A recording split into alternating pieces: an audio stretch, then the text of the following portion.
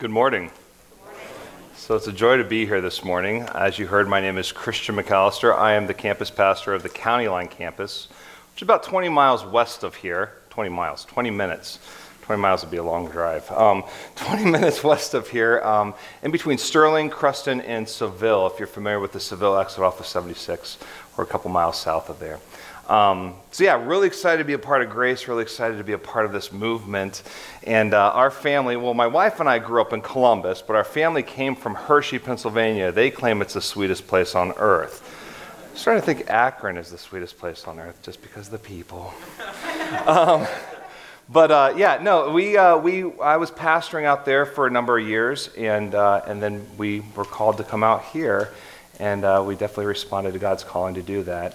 I have 7 children, so we have a whole brood of kids. There's only a couple here. My wife's up here up front. I am excited to be closing out this sermon series on Philemon. It's a book that's really dear to me.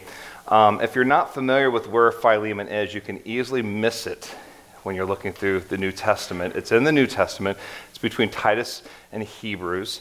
If you're using the Bibles that we have here, it's on page 967. If you don't have a Bible and would like one, raise your hand. Someone can bring a Bible up to you. If you don't own a Bible, you can keep that Bible. So we're going to be finishing up this series on Philemon. Let me give you a little background. The letter is written, it's a letter. It's written by a man by the name of Paul. He's the Apostle Paul. Paul is attributed to writing a number of letters in the New Testament. And it happens that he's a prisoner. He's on house arrest in Rome when he writes this letter. This letter happens to be a very personal letter. It's a one-chapter wonder is what it is.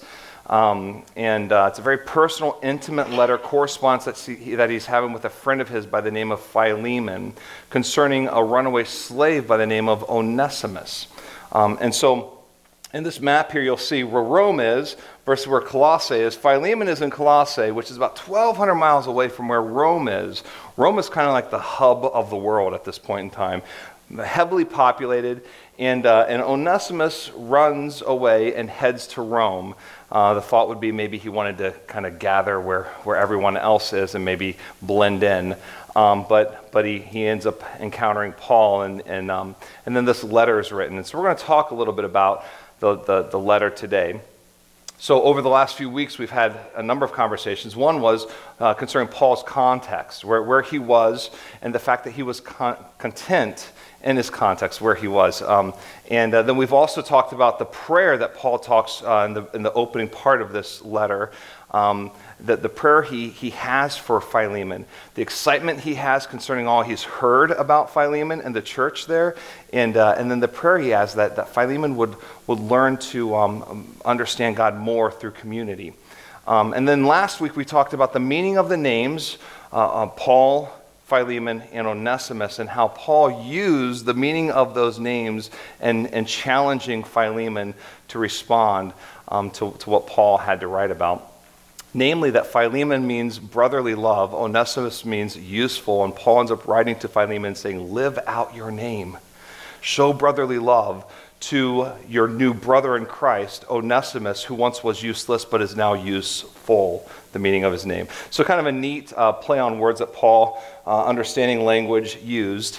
And today we're going to talk about kind of the main theme of this letter, what we can draw out of it, the idea of forgiveness and reconciliation. And so if you would, take some time and turn to Philemon and get ready. We'll be starting in verse 10. But I just want to start out by saying relationships can be messy. And this letter attributes to that.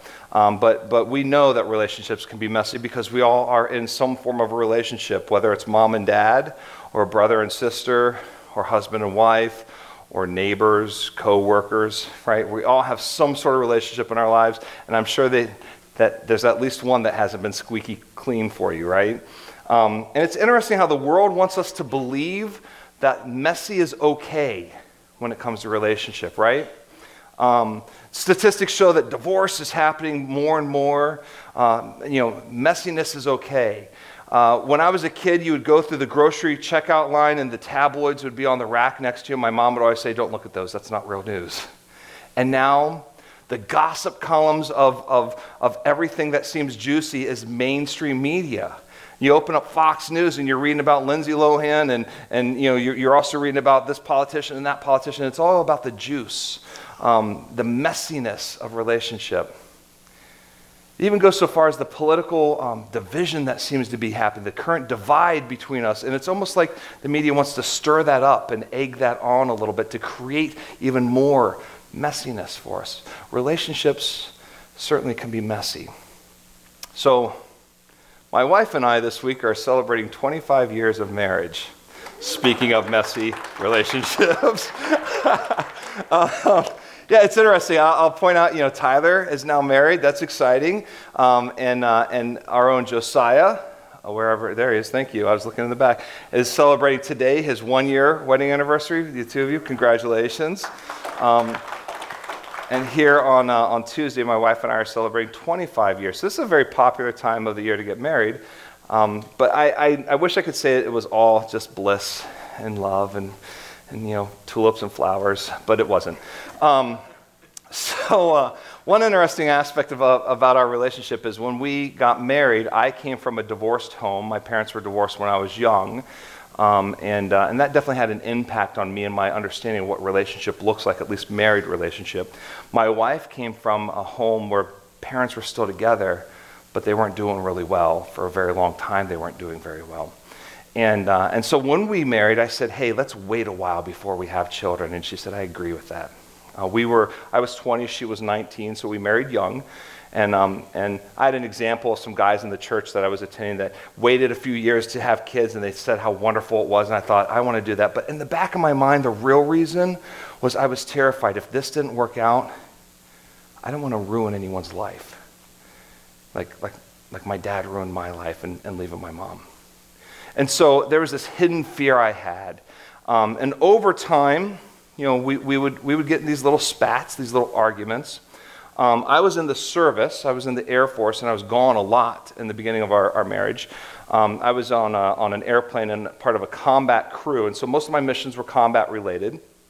And I would come home and had a lot of baggage I carried. And I remember one time coming home from one of those missions, and I looked at her and I said, we will never have kids. I don't want to bring kids into this messed up world.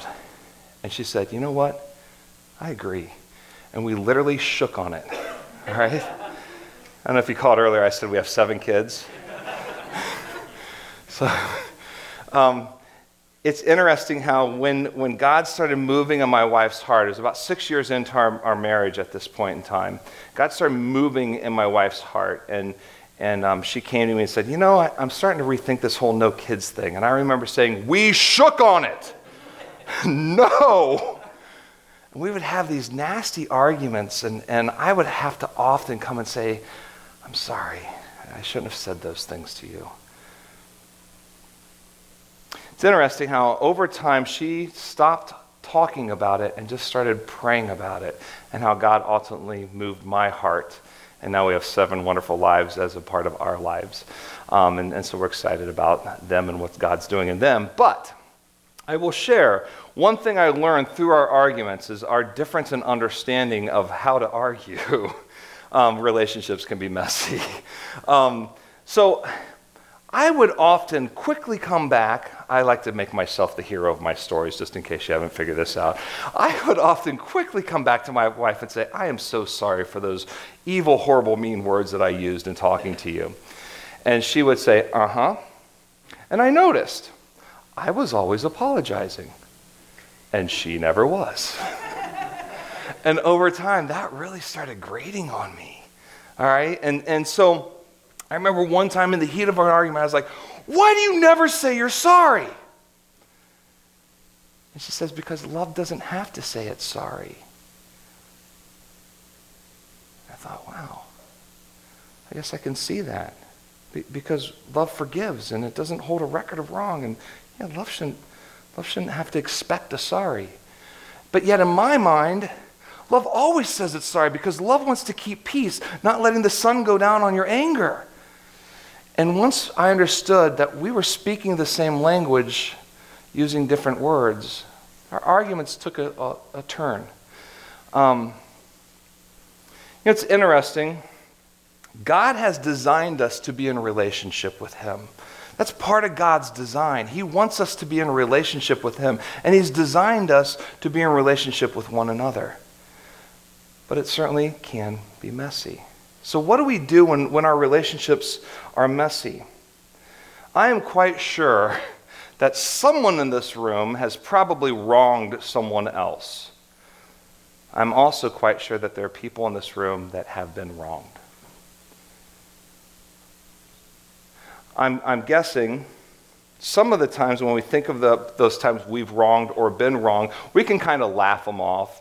They're now silly to look back on. Maybe that crush in middle school or even elementary school that just went south and there's wrongness that took place and ha ha ha ha. But then there's some memories of wrongness that absolutely have affected our lives. And they hurt to remember. And then there's even the memories that have changed our lives. We don't talk about them. So what do we do? What do we do? If we've been designed to be in a relationship both with God and with one another, what do we do in dealing with the messiness of relationship? Well, thank God we have this book called Philemon, this little one-chapter hidden gem. When I was coming back to Christ in my 20s, when I was realizing that God wanted me and I could have a relationship with Him, I wanted to read the Bible, and so I opened up to the New Testament. I decided the best way to get me into the Bible is I'm just going to read the short little ones, the little books in the Bible, right? And the very first one I came to was Philemon. And Philemon is so packed with richness. And it spoke to me. I was Onesimus. I was the one that needed forgiveness. I was the one that desperately needed what this book is talking about. So this book has a very near and dear place for me. So let's turn to Philemon. We're going to start in verse 10. It says, I appeal to you to show kindness to my child Onesimus. I became his father in the faith while here in prison. Onesimus hasn't been of much use to you in the past, but now he's very useful to both of us. I'm sending him back to you, and with him comes my own heart. I wanted to keep him here with me while I am in these chains for the preaching the good news. And he would have helped me on your behalf, but I didn't want to do anything without your consent. I wanted you to help because you were willing, not because you were forced. It seems you lost Onesimus for a little while so that you could have him back forever.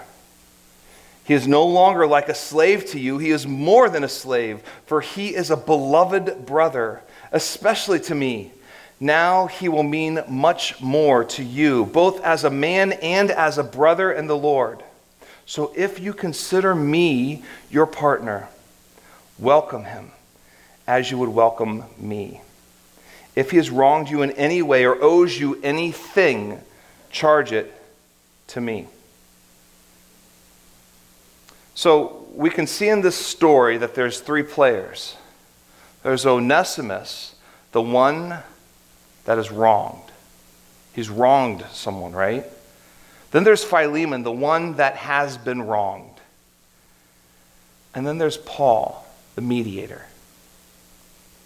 The interesting thing about these 25 verses is there's not a lot of detail in the backstory. I like watching movies. And I don't know if you have ever found in watching a movie that you're really lost because you don't know the backstory. One of the good examples I have of this is I rented a Marvel comic movie called Civil War. And having never seen any of the other movies, I was completely clueless as to what was going on. And so it's hard to watch a movie if you don't know the backstory, if you don't know what's happening. And if you're anything like me, I go to YouTube to find those answers. And I always pick the shortest movie because I want the shortest explanation. I don't want all the details. I just want the basic backstory. Well, we don't have a great backstory to this story, this letter. So if you'll bear with me, allow me to be your YouTube channel today, and I'm gonna fill in the details. This is my commentary. These are my thoughts.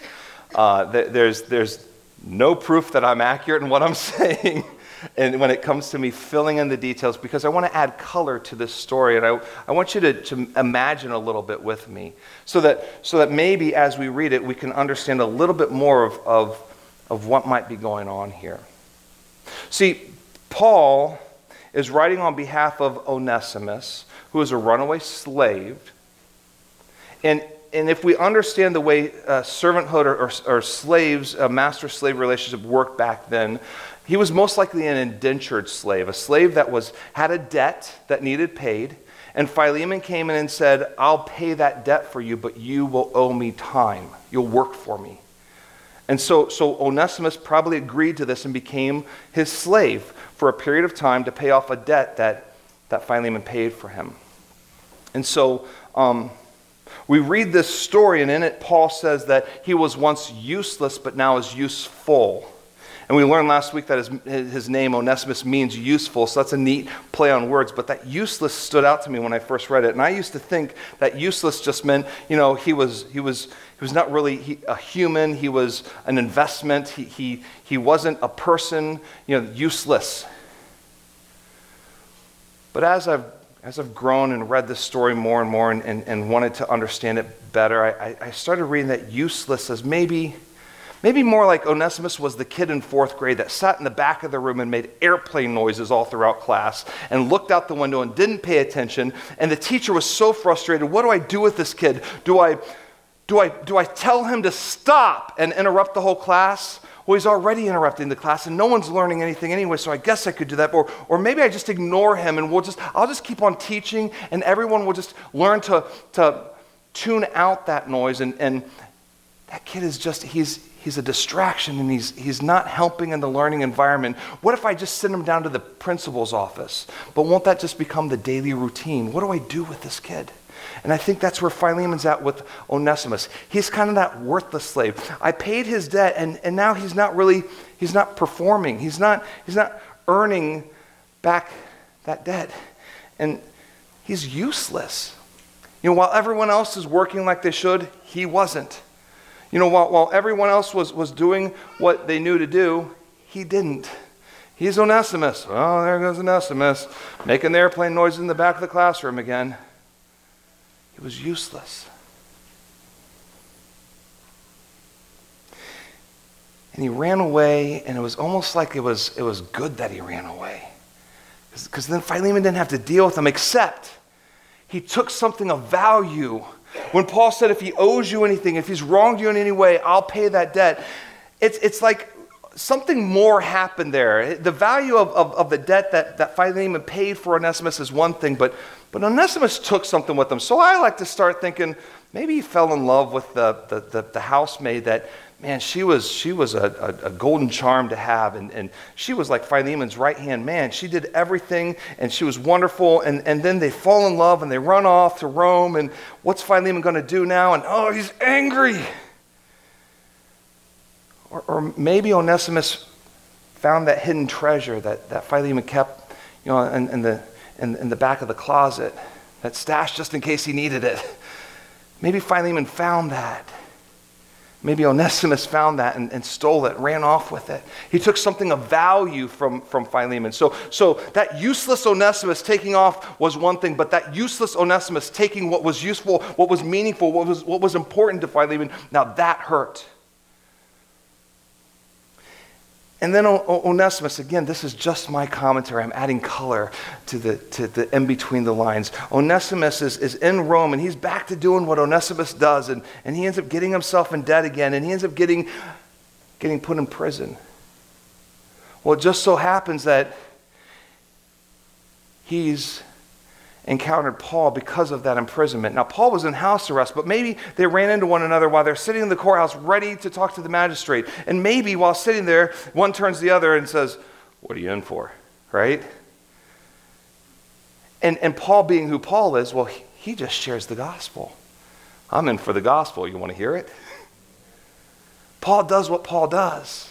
And soon enough, Onesimus is confronted with something that he's never been confronted with before. His friend Philemon talked about it. His master Philemon talked about it, but he didn't know what it sounded like. He didn't understand what it meant. And now all of a sudden he meets this guy named Paul who talks about the gospel, and it makes sense all of a sudden, and he needs to do something with it. And Paul, being a Roman citizen, that's how he got to be on house arrest, because he had some clout. And maybe he pulled some strings and said, "You know what? Don't send Onesimus to the regular prison. Why don't you have him come and be imprisoned in my house with me? He'll become my disciple." And Onesimus got to live life with Paul for a little bit and got to learn more and more about what it was to live his life for Christ for once. And in the process, he understood a truth, a reality of being a Christ follower. That you have to seek forgiveness when you've wronged someone.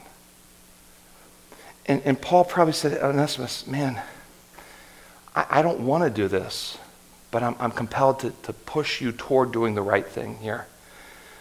You've wronged Philemon. Isn't it amazing how God has brought us all together? I knew Philemon, you knew Philemon, you've wronged Philemon, and now you know me. And God wants this to happen. God wants to bring you two back together, and you've got to go make peace with him." And then I think, Paul's relationship with Philemon, what was that like? Because later on, we didn't have it in the verses we read, but Paul even says, "You owed me your very life," is what he says to Philemon. You owed me your very life. So what's the backstory there? What's the color in the story?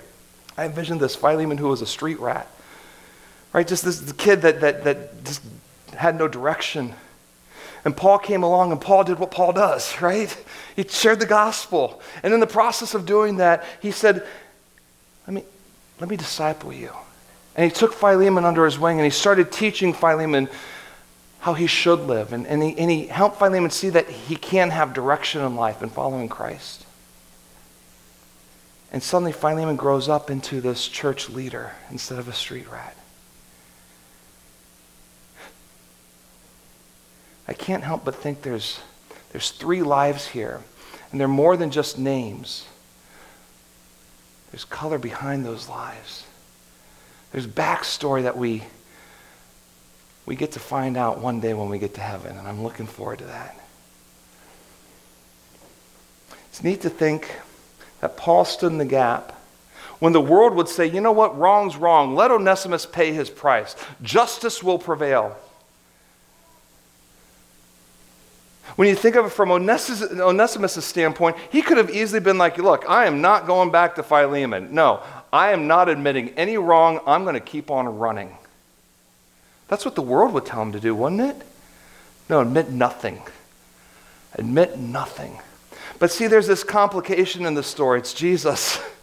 Jesus enters into Onesimus' life, and Onesimus, suddenly understanding that he has been forgiven, now understands that he must seek forgiveness. And he genuinely wants to seek forgiveness. But the problem is, he lacks credibility. And so Paul steps in the gap for Onesimus because Onesimus has no credibility. Paul has credibility. He puts his credibility on the line. The person he knows, Philemon, he says, "Philemon, you know me. You know who I am. I'm sending you my very heart." I would like to think that Paul would have instructed Onesimus from the words of Jesus. Matthew chapter 5. Jesus is speaking on the Sermon on the Mount, if you've ever heard of it. And he's sharing, and I would like to think that Paul shared with him, verse 23, "So if you are presenting a sacrifice at the altar in the temple, and you suddenly remember that someone has something against you, leave your sacrifice there at the altar." If you're lifting your holy hands, worshiping God Almighty, and while you're doing that, that face enters your mind, the person that you've wronged, Stop. It's hard to try to have a relationship with God if you're not having good relationship with your neighbor. Go make that right. And then come back and all the better and all the more lift those holy hands to God and worship to him. Leave your sacrifice there at the altar. Go and be reconciled to that person.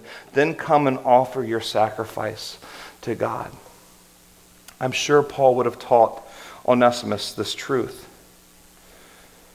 But as we all understand, it's awkward and uncomfortable to seek forgiveness from someone, especially when they're not willing to forgive.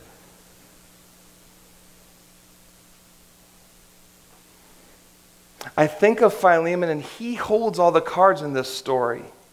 I mean, he paid Onesimus' debt. He has a legal right to Onesimus. He doesn't have to forgive anything. No, take him off to jail. He ran away.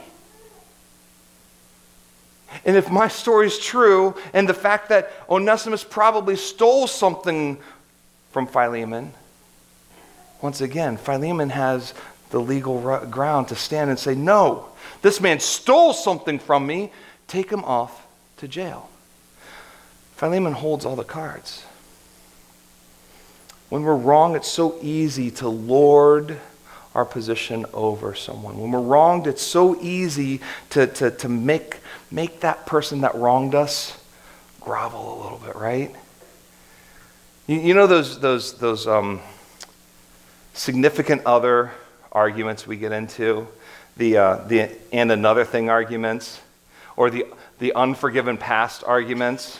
You're arguing about which way the toilet paper should be put on the roll, Well, you need to do it this way. And another thing, the way that you do the toothpaste tube, you don't just squeeze it right in the middle. You take it from the back and you push it forward.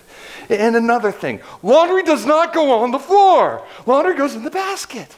Well, and another thing, the dishes are dirty and go in the sink. They don't get left on the table. And another thing. And we keep piling it on because that's what the world tells us. And that's what the world would have told Philemon. Pile it on, man. That guy is wronged you. Pile it on.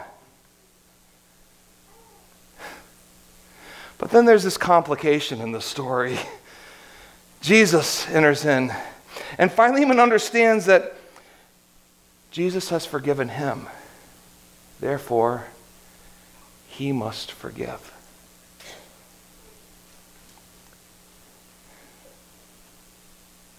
Philemon genuinely wants to forgive because he wants to do what he knows he ought to do.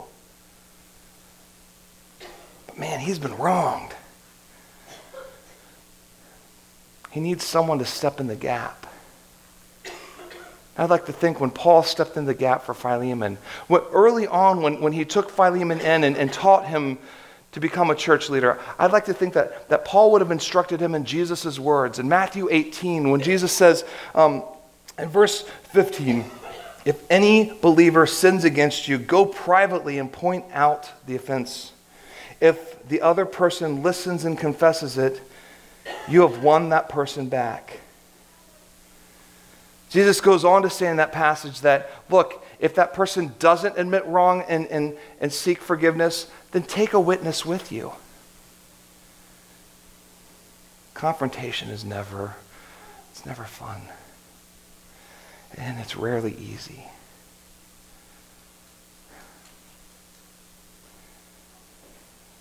When I think of this story, I can't help but also imagine what it had to have been like, because Philemon had no idea that Onesimus came to faith. So his first encounter, seeing Onesimus walking up, he's sitting there, he's working, he's doing his everyday thing, and he looks up and he sees that familiar face, that guy that did all those things.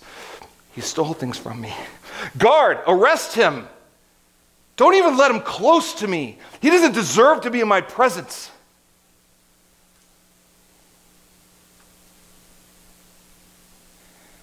Philemon would have been flooded with this emotion.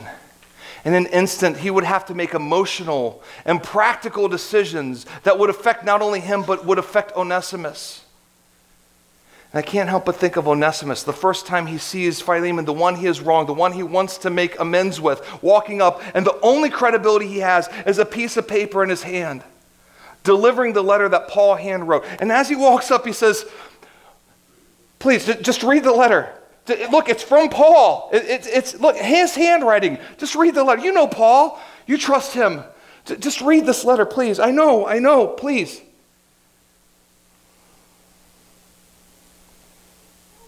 The beauty of this story is the fact that Paul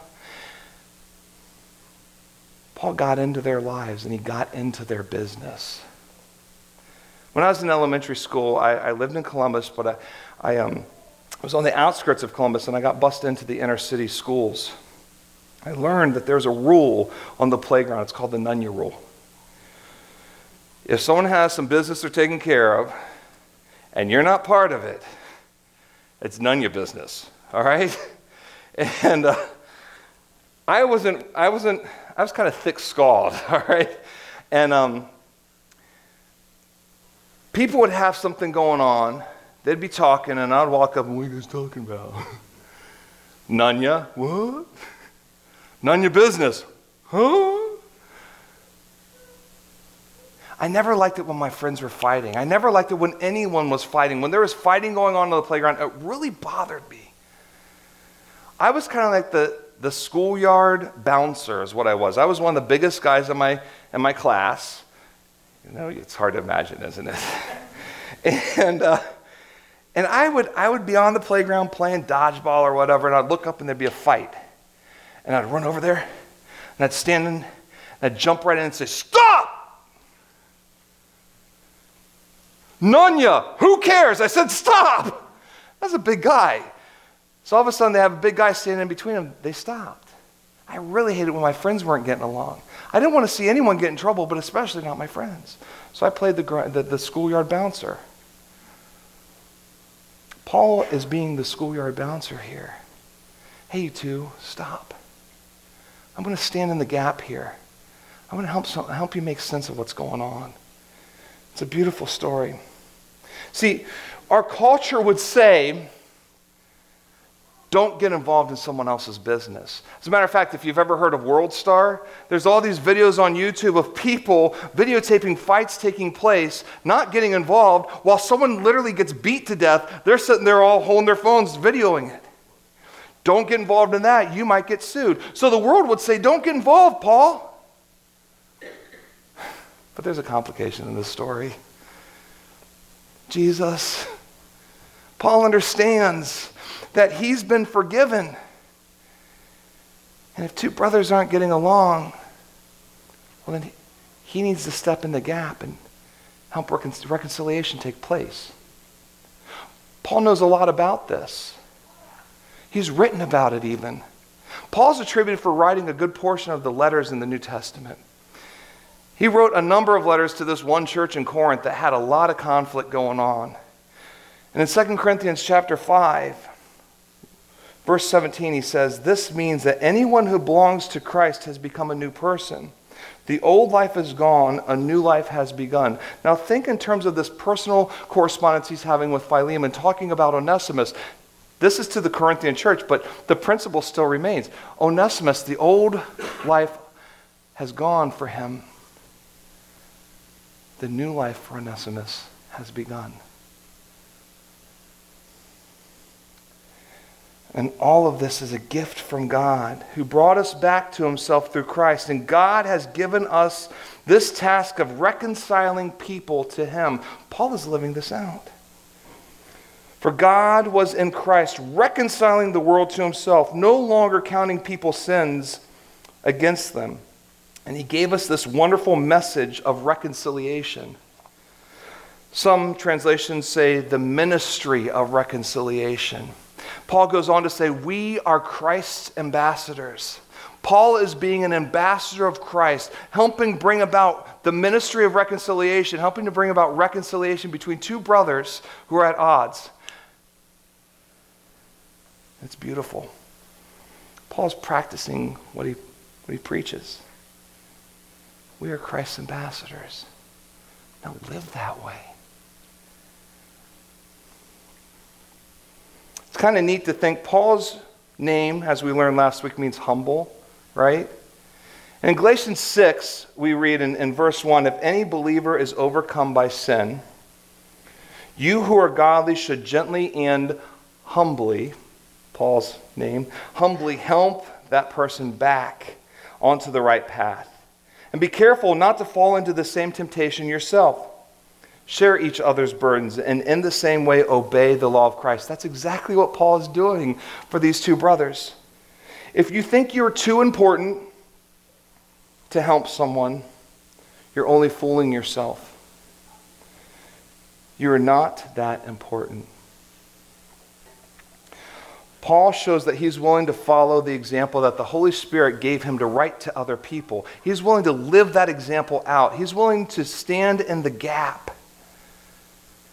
He's willing to go so far that it's not just standing in the gap and counseling and negotiating.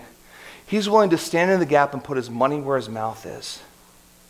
He says, if this man owes you anything, charge it to me. Let me pay that debt for him. He's useful to me, and now he's useful to you. So let's just wipe that debt off the table. I have credibility with you. Put it on my account. Paul wants to get the very great divide, the physical issue that has come between Philemon and Onesimus off the table so that they can even start having that conversation and stop fighting. So he says, charge it to me. I have credibility.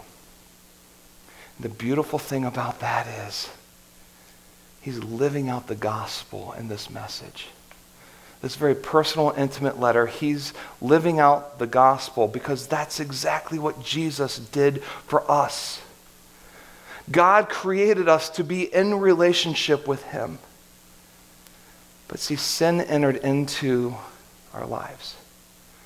And I don't know, maybe you don't think that, well, I don't live by the 10 Commandments. Those don't apply to me, right? There's no rules that really affect me. I don't even believe in sin. I think to each his own.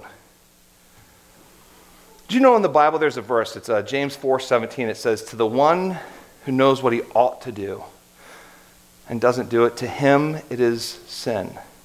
We all have this internal ought, the internal ethos that we live by. Don't lie, don't cheat, don't steal, don't murder. Well, you've shown great restraint because you decided not to climb out of your car and kill that person on 76. You didn't murder. Good job following that internal ethos, right? But what about that little white lie you told because you came back late from break, last Monday, and you said, no, I came back on time, boss. You didn't quite follow that ought then, did you? To the one who knows what he ought to do and he doesn't do it, it is sin. So whether you believe the 10 Commandments are your guiding force or not, whether you believe that there is a rule that you need to live by or not, there's an internal ought that says otherwise in your life. And if you're not following what you ought to do, to you it is sin. Sin separates us from God because God is a holy God and God can't be around sin. And so Jesus, being perfect God and perfect man, stood in the gap. God, I know that you want to have a relationship with him. You want to have a relationship with her. So if they've wronged you in any way, God, charge it to me. God, I have credibility. Put their sin on my account so then you can have a relationship with them. Paul is living out the gospel as he writes these words and sends Onesimus back to Philemon with this letter in hand.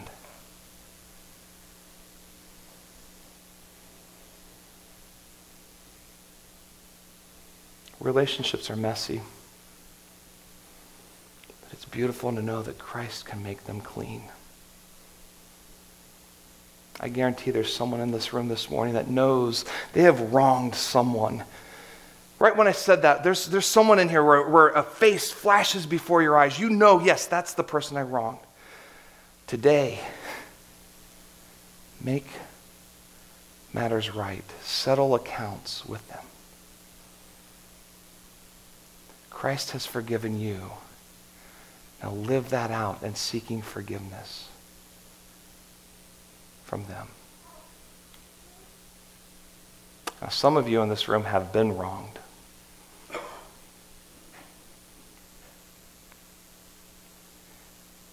But you don't know what they did to me, is what you're thinking. I know what you're going to say, and I don't want to hear it because you don't know how bad it was. You're right, I don't. And it's hard to forgive when you've been hurt so bad. Understand that forgiveness is a process that starts with willingness. There are still consequences to pay, but you have to forgive. To be free of the burden that you carry, you have to forgive. Paul talks to a different church in the book of Colossians. And in Colossians 3:13 he says, make allowance for each other's faults and forgive anyone who offends you. Remember, the Lord forgave you, so you must forgive others. Choosing not to forgive someone implies that you don't recognize that you need forgiveness. So as you're sitting here and you recognize that, yeah, I need to forgive someone, talk to God about it. Ask him where you can't. Ask him to step in the gap and help you to forgive. And then for all of us that are Christ followers, we are called to be ambassadors. So follow Paul's example as he followed Christ's example and help reconcile people back to God. We are all called to do that. Now there's some in this room that may not have said yes to Jesus yet. I'm going to start out by saying thank you for being here this morning. You took time out of your schedule to come here, and that tells me something very important about you. You're willing to investigate this thing that you don't even really believe in. That's pretty cool. And I'm honored that you took time to be here. If you want to have a conversation, if you want to investigate a little further, I'm going to challenge you. There's cards in your programs. Fill out the information card and just say, I want more information. Be detailed if you want. And then as you're walking out, you can put it at the cafe, or there's some baskets that'll go around. You can put it in the basket. There are people here that would love to have that conversation with you. Not because they want to persuade you to lean a certain way, but because they want to express to you what it looks like. When Paul talked to the Corinthians about what was old has gone away and what is new has come, the newness of what it is to be forgiven in Christ. It's beautiful. I can tell you personally, I've experienced that newness. It is life-changing and it is wonderful. I'm so honored to be here today. I'm so honored to have shared this with you. I love this book, and I hope that you've fallen in love with this book too. Please be challenged to go seek forgiveness, offer forgiveness, and orchestrate forgiveness. Let's pray.